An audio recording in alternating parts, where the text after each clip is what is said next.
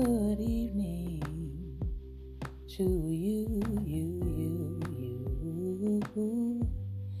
Good evening, good evening.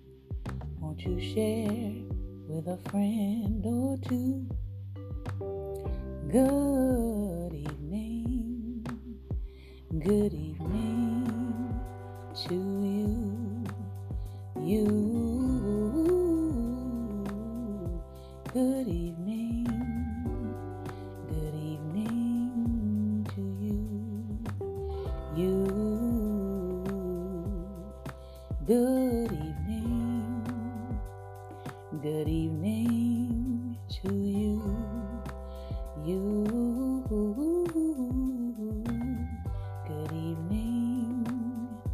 Good evening to you. Good evening, and welcome to Daring Dialogues. I'm your host tonight, Shantae Charles. I hope that you are having a great and wonderful day. So, tonight, as you all know, those of you who have been joining us, is Business Friday and also Healthy, Wealthy, Wise. So I'm going to start with my Healthy, Wealthy, Wise, and then I'm going to also share with you that if you are not familiar to Daring Dialogues, about every 25 episodes, we take a break on this platform. Why?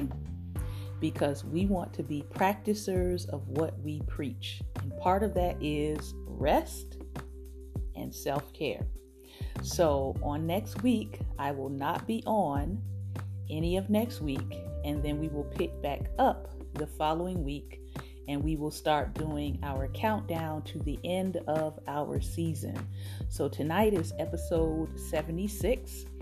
And so when we come back, we'll be rolling through our last 24 episodes for the season. We end the season at 100 episodes, and then we start our next season.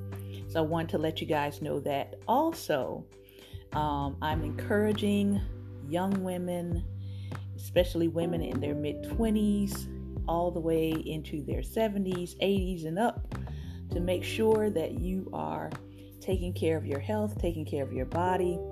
I know this week I got some annuals done, and I am in pain. But the pain is necessary because I, again, want to make sure that I'm taking care of my health.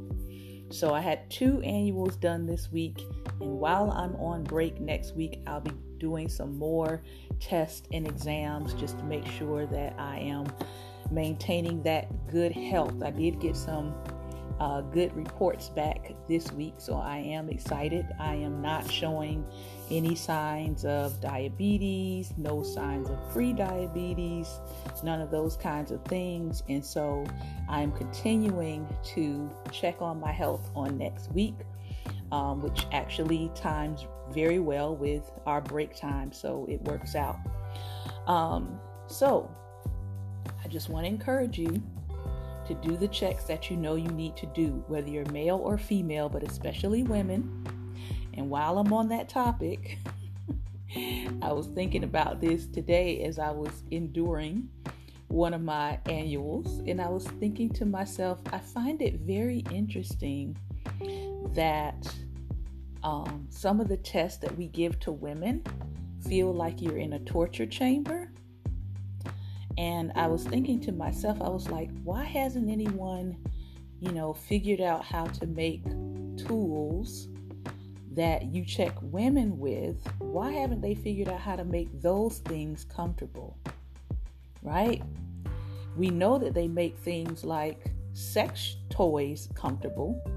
They've got all kinds of different apparatus that feels realistic and provides pleasure and all of that people are out here using.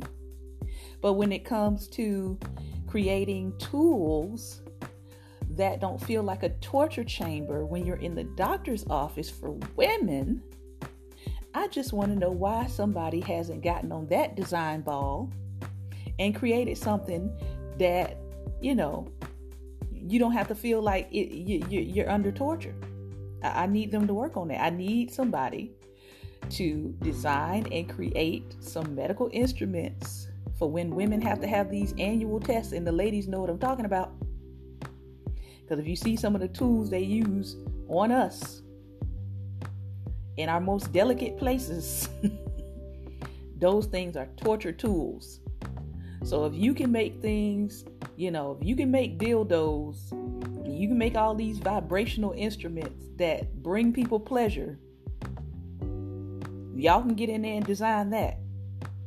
I'm going to need somebody to go on the other realm and help a sister out by getting these doctors some designs for their tools. I know they got to use the tools, but the tools ain't got to be torturous. So let's work on that. Why don't we? Because I guarantee if that kind of stuff was being used on men, they would find a solution real quick. That's all I got to say about that. Anyway, so let me get into my finance topic for tonight. As you know, we are nearing the close of this book, Financial Freedom, My Only Hope, by Jeremiah J. Brown. We are in chapter 10, which is Silver Rights. And tonight we're going to talk about 5 factors in ending your poverty. And I do want to show you all where we're going next.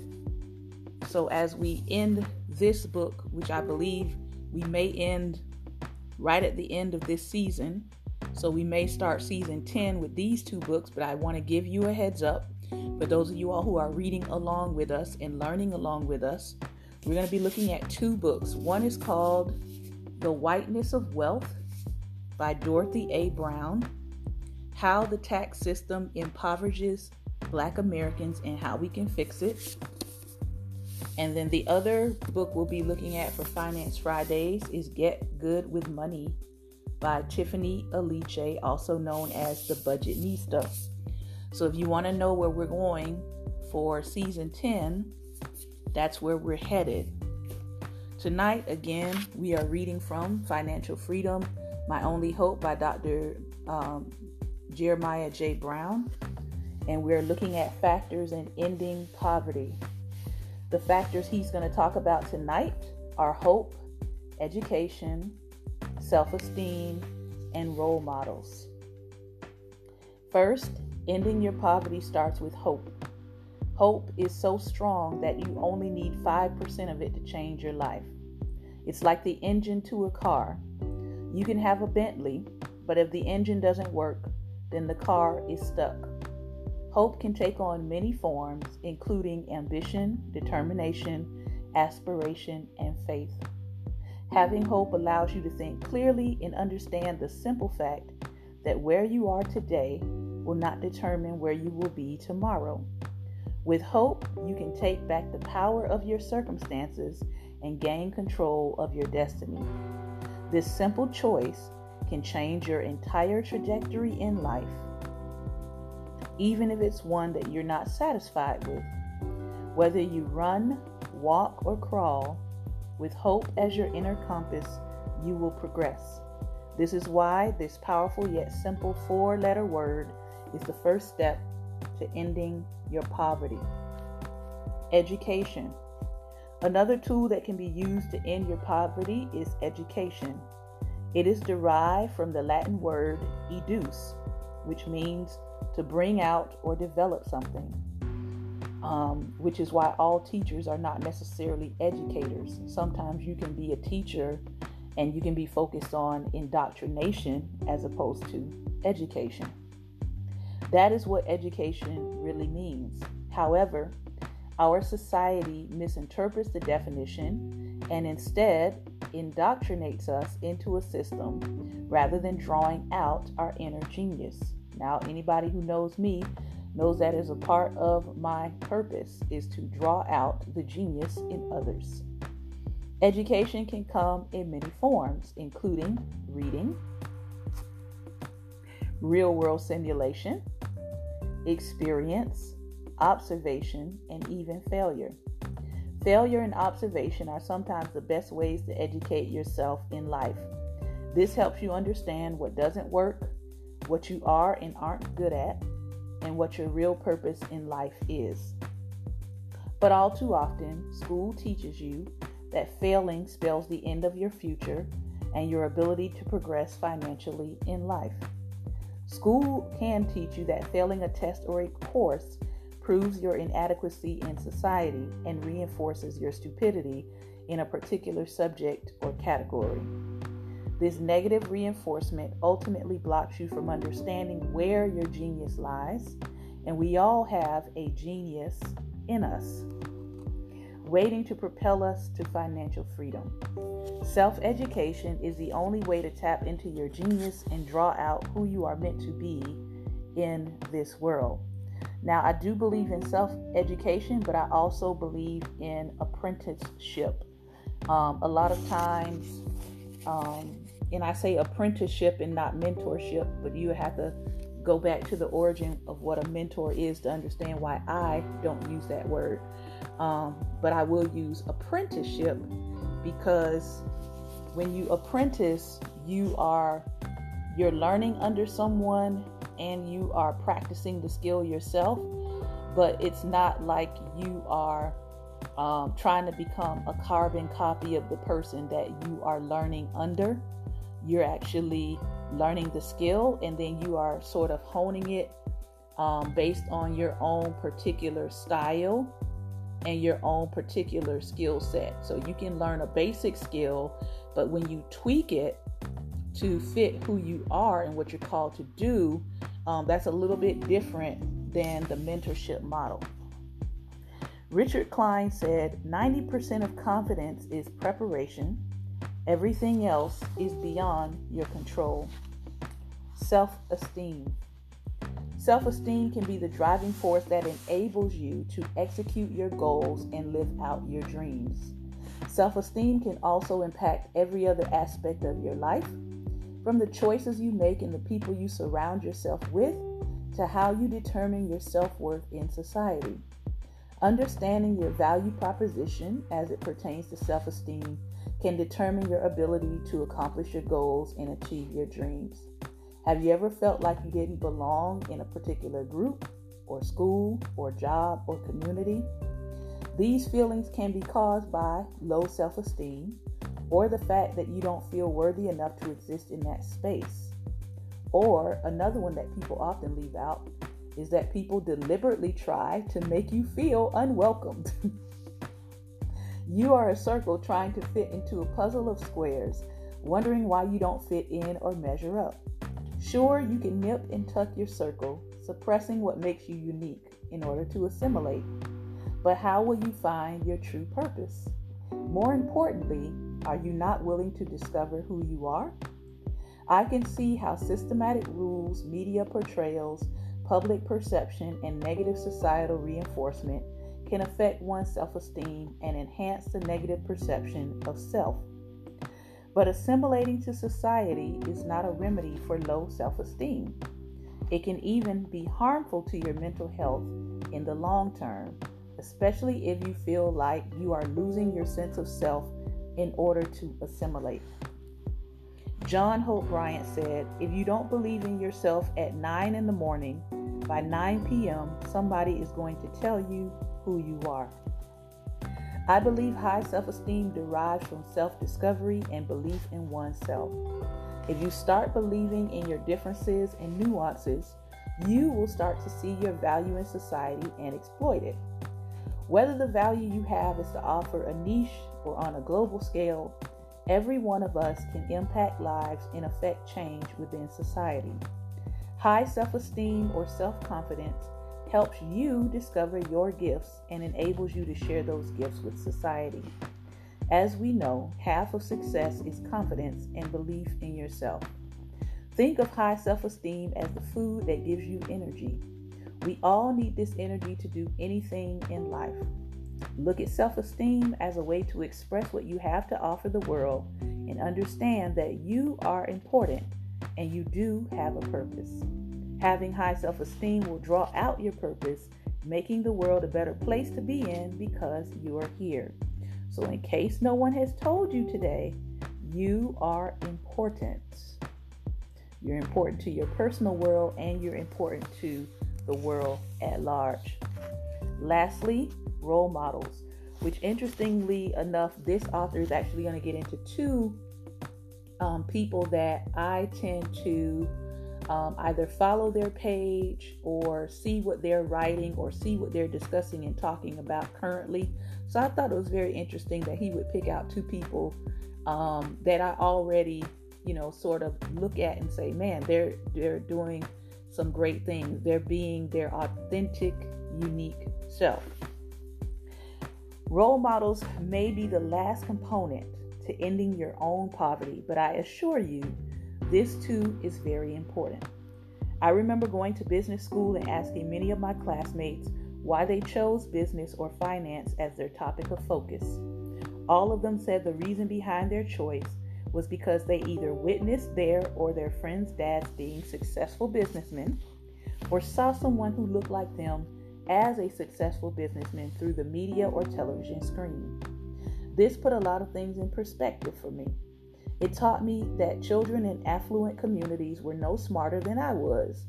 They were only modeling what they saw growing up. This is very important because all too often, the only things shown as signs of success for minorities in inner city communities are sports, entertainment, and illegal accumulation of wealth.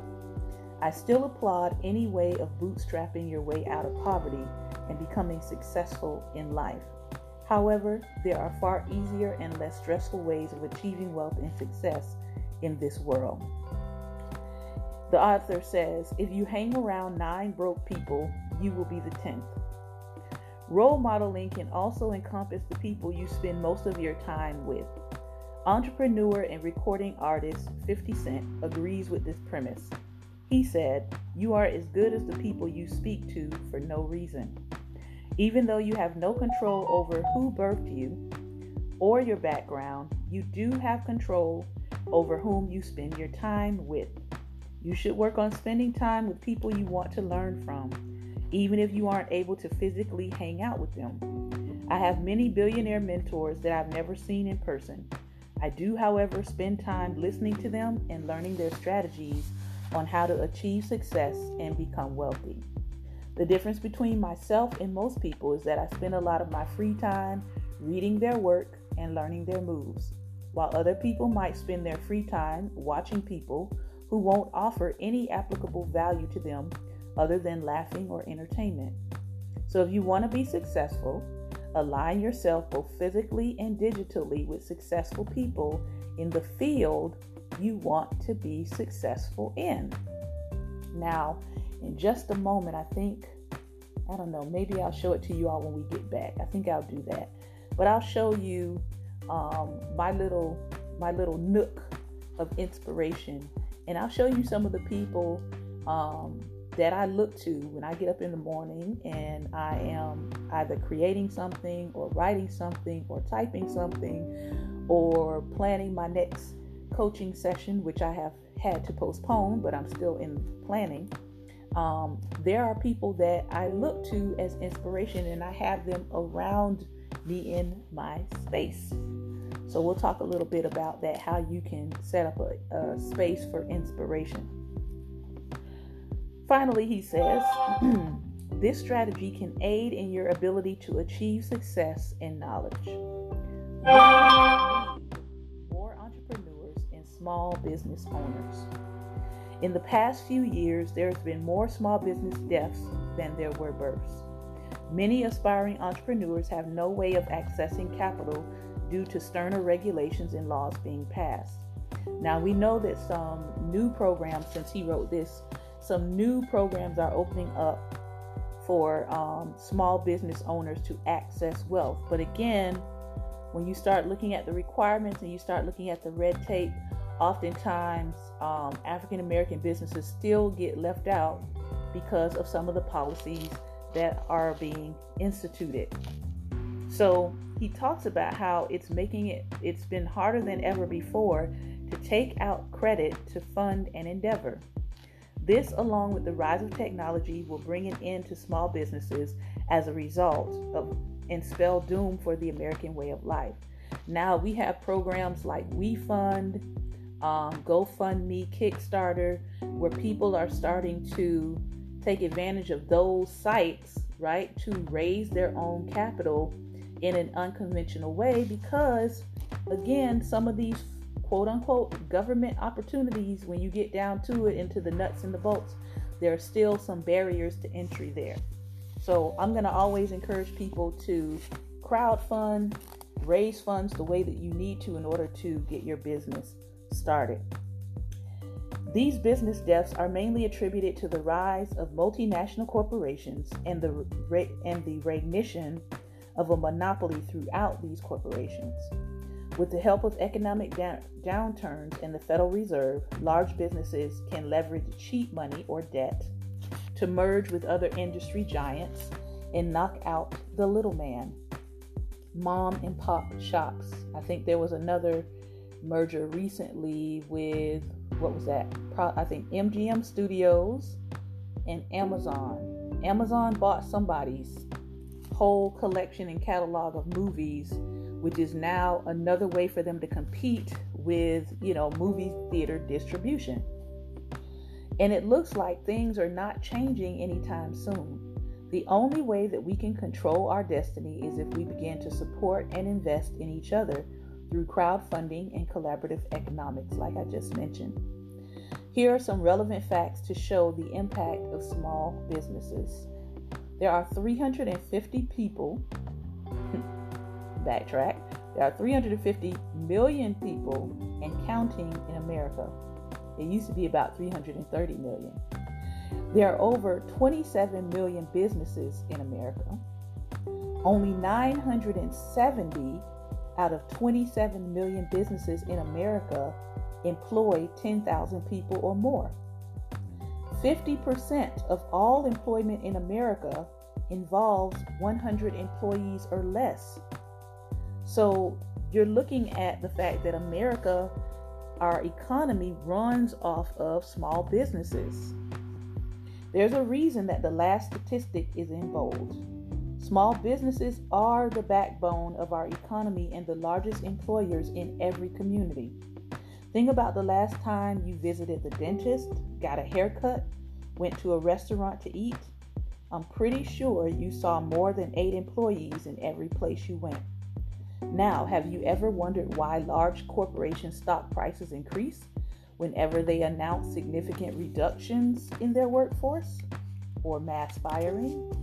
This is because they are rewarded for maximizing profits at any cost, including laying off their workers.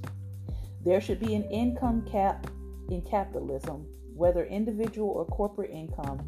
If it exceeds a certain amount, it should immediately go into an escrow account funded by a private organization that then supports entrepreneurs or small businesses. Just a thought. Collaborative economics. Black Wall Street was one of the first examples of how powerful and fruitful the effect of collaborative economics could be.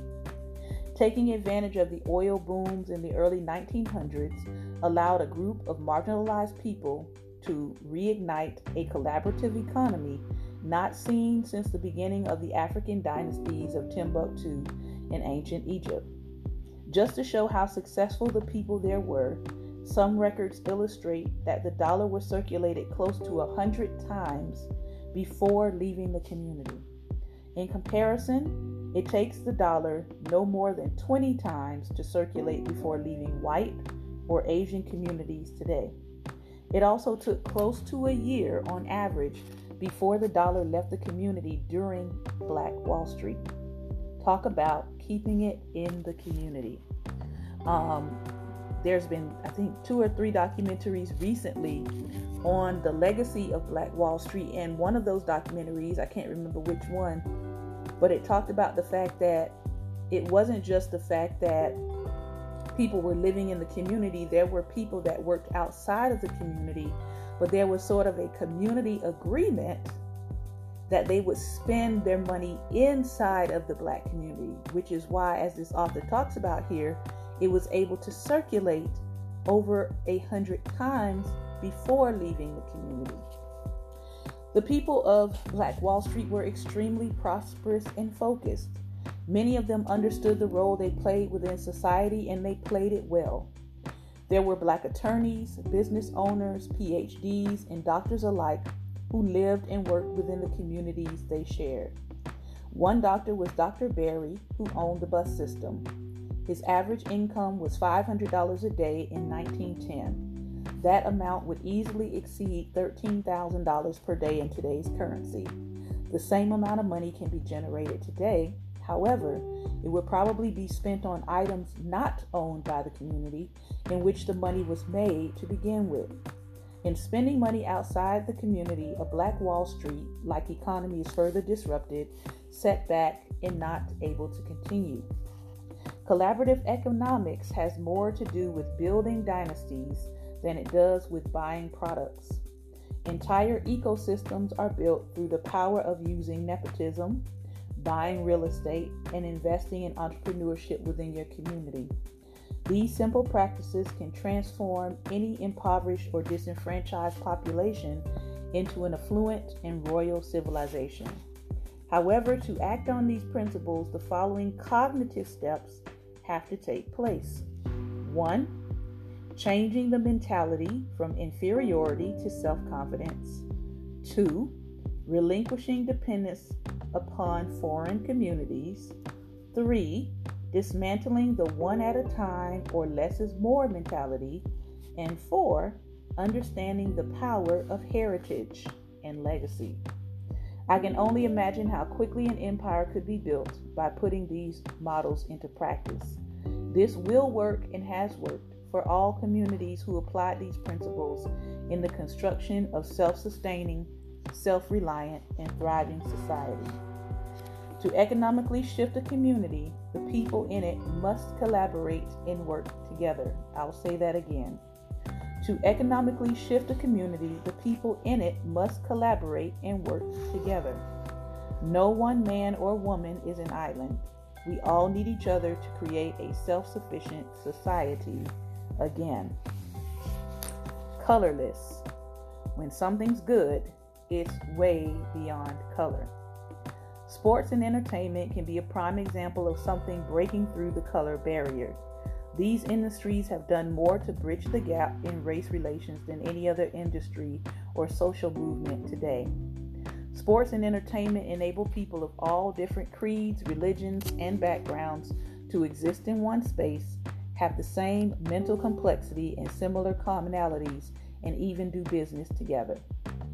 We see this in legendary basketball star Michael Jordan and the icon Beyoncé being household names in every race, and in a corporate conglomerate like Apple, purchasing a minority co-owned company for $3 billion, Beats by Dr. Dre. Although inherent prejudice still holds humanity back from achieving ultimate innovation, industries and brands like the ones mentioned can grow exponentially and reach everyone simply because the tone and value are universal. As we progress in society, we will start to see the rise in technology and entrepreneurship bridge the gap between race relations throughout society. Robert F. Smith, Tristan Walker, and Bozoma St. John are all prime examples of this. With the creation of his innovative hair product, Bevel, Tristan Walker has been able to raise capital, $24 million, from not only minority-owned venture funds, but unlikely juggernaut venture capital funds such as Andreessen Horowitz and Google Ventures. Although Silicon Valley has been traditionally seen as excluding diversity from the boardrooms and discriminating based on age, among other things, Tristan did not let them stop him from offering value to the world. He not only has been able to participate and thrive within the Silicon Valley community, he was able to do it in his 20s.